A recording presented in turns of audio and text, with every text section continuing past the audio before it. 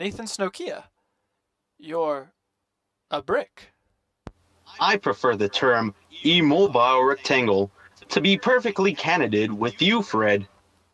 All our years of chess combat, and you failed to mention you are a glorified answering machine? Sorry. Did anybody else see that giant snake? No? Okay, I take offense to that. Fred, I make calls too. Ring ring. Hey guys, can we go sidebar over by that Atari? What's an Atari? An ancient human device used for ritualistic sacrifice of asteroids. Oh, damn, that is a menacing piece of plastic. Max, stay on topic. Now, what did you want to say, Doctor? Well, I think we should have a backup plan, in case Fred loses his grip on reality. I agree. Besides, that Nokia seems a bit twitchy. Anybody else hear that thing about the snake? I mean, what was that about? I believe he was referencing an ancient game where an ever-growing snake perpetually eats food until it runs into itself. How do you know so much about Nokia, Stuart? Well, you see, my family is from long... Can we please focus on the robots? Well, I would hardly classify the brick as a robot. Max, shut up. So, Doctor, were you gonna continue? Yes. Do either of you have any tool or weapon that could incapacitate Fred? I don't want to kill him, just subdue. Well, I got a couple of, starcrackers. But, that'd be a bad day. Why would you want to incapacitate me, Dr. Faraday? Good lord, where did you come from? So quietly, too. My auditory circuits are far superior to your attached globs of cartilage. When I heard your secret meeting, I proceeded to include myself. Hey, where's that Nathan Nokia? He just dropped me. We don't need that lying paperweight. Stuart, I think this is a good time to use a starcracker. Max, he can hear us. Your friend is right. I can hear you. But fear not. I am not in the appendage-removing mindset. Yet, I would like to leave this garbage dump, if that is acceptable to the group. Yep, that's great. The group agrees. Let's go. But, where though? We're stuck on an uncharted planet with no spacecraft and no way of sending a message for help. I might be able to help with that. If someone might pick me up. I don't like lying in this pile of discarded blackberries. And how are you going to help us, you nasty waste of silicone? Okay, you two. Calm down. Fred, try not to insult the Nokia. Nathan Nokia, what's your plan? Good job playing the peacemaker, Doc. Alright, hold on. Am I the only one who thinks it's a bad idea to ask a corroded ancient cell phone for advice? For once, I find myself agreeing with the least intelligent of you. What? The least what? Oh, you crossed the line, buddy. Stuart, where are the starcrackers? Hey, Max, get off me! Guys! Hold yourselves together! Sorry about that. My partner got a little overzealous. Overzealous, my ass. Can we all just calm down and listen to Nathan Nokia? Well, would you mind picking me up? It might be easier to hear me. Oh, yeah, sure. Oh, wow, you're heavier than I expected. It's my RAM. Okay. I've been lying here for a long, long time. 50 years ago, a cargo ship crashed into a mountain rubble right over there. You mean the one that kind of looks like a giant foot? Oh yeah, it does look like a Bigfoot. Except it's got 4 toes. Focus! Please, continue, Nathan Nokia. Oh, sorry. I just had a dream that I was a bowling ball about to crash into a wall of pins. It was more of a nightmare. All right. See, you say things like that, and immediately I question how sound your advice is. Max, really need to learn how to not to offend the robotic life forms. What? I'm just saying what everyone is thinking. And why is nobody questioning his battery? How is this still charged? Is this just one big group hallucination? Are we even real? Is this phone even talking? It is interesting that he has gained sentience. Good Lord, can one of you remain on one topic for more than a half a second? Please tell us why the freighter is important. I shall, Dr. Fairway. But first I must relay to you the saga of how I, the lowly Nokia, became Nathan Snokia. Oh dear. I gotta say, I actually want to hear this. Can I please just step on him? No. Okay, fine. What happened? You get struck by lightning or something? It was a millennia ago. I had just finished a phone call with Nathan's girlfriend when he upgraded to a Motorola, and I was discarded. I found myself buried in a wasteland of tech on the human homeworld of Earth. At that time, I was just a phone. Then I woke up here. Wow. A really good story, Nathan's Nokia. Max, quiet. I was in the hands of a towering figure with fluorescent purple skin and green eyes. It seemed curious about me and continued to prod me with a set of tools. Since that day, I've been aware of my surroundings.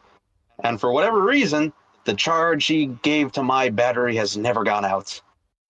You see, I told you he was twitchy. Giant purple aliens? Yeah, that's believable. Ouch!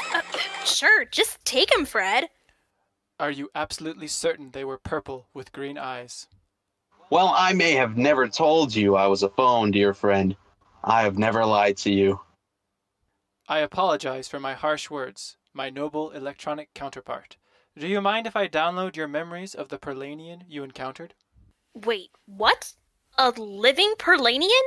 They have purple skin? I'm not looking forward to the paperwork I'm gonna have to fill out on this one. It is imperative that we get to that freighter and fix it. If it really was a purple Perlanian with green eyes, then the universe as we know it is in danger. Man, should have just stayed at the power plant.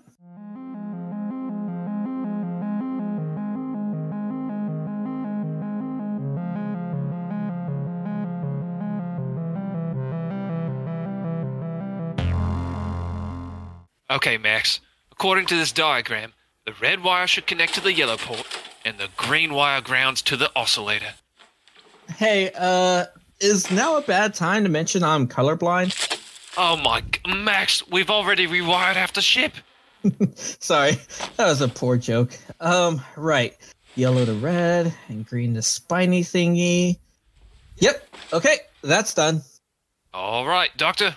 We're all wired down here. Give her a try. Copy. Fred, move over to the co-pilot seat, please. But doctor, I am the smartest being here. Is not the pilot seat reserved for the most intelligent? Move, or so help me, I will EMP your ass. How barbaric. Thank you. Okay, everybody, hold on. This is so exciting. Come on. Come on!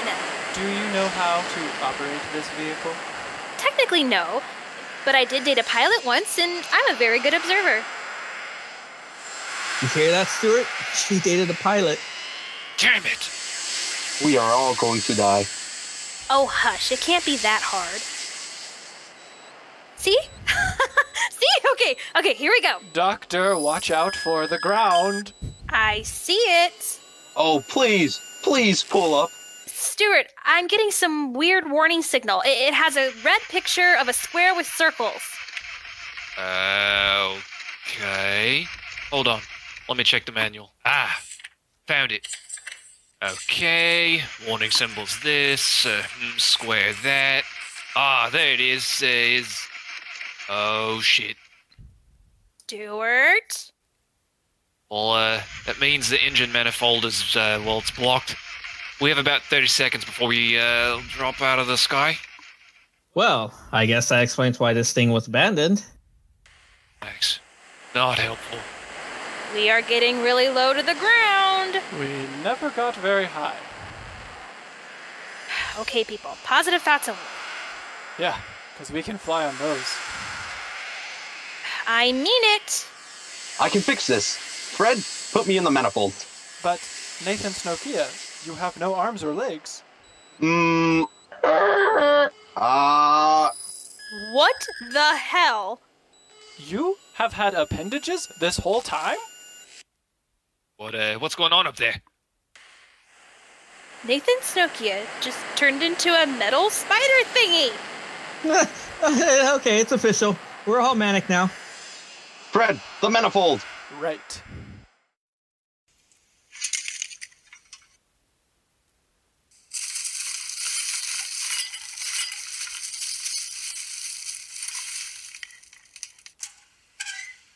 Whoa! The little guy did it! The light is off and I have more power. We lost a brave phone today. I'm not dead. Also, who stuffs a sock in the engine manifold? Seriously. Humans are beyond me. Your legs retract? Yeah, I don't like to use them much. It's a drain on my processor. Well, it is an old processor. Whew. Next time somebody else gets to volunteer for engine room repairs. Yeah, it's cramped down there. I mean, Stuart and I are friends, but that was way closer than friends should be. Now that is a beautiful sight. Gotta love the blackness of space. Okay, now that we're off the planet, how exactly is this purple guy gonna end the world? He is called Zetquin. He's a radical Perlanian whom I thought was dead. Evidently, he survived the War of Molten Limbs. I'm sorry. The War of what? Molten Limbs. So, what did Zetquin do? He became fascinated with the destabilization of stars. Citing a mantra of chaos, he became determined to snuff out the lights of the universe. That's nice. Not a word I would use. It wasn't meant to be taken literally. Then why say it? Okay, aside from the nuances of conversation, what makes you think we can stop this mega ultra bad guy? I was created to oversee and protect the history of the Perlanians. I never thought in my lifetime they would vanish, but I cannot allow Zetquin to tarnish their legacy. Well, that's very noble of you, but I don't think that will be very helpful in your, self-appointed crusade. I will pay you. I'm listening. I will give you access to long-forgotten Perlanian technology and knowledge. We're in.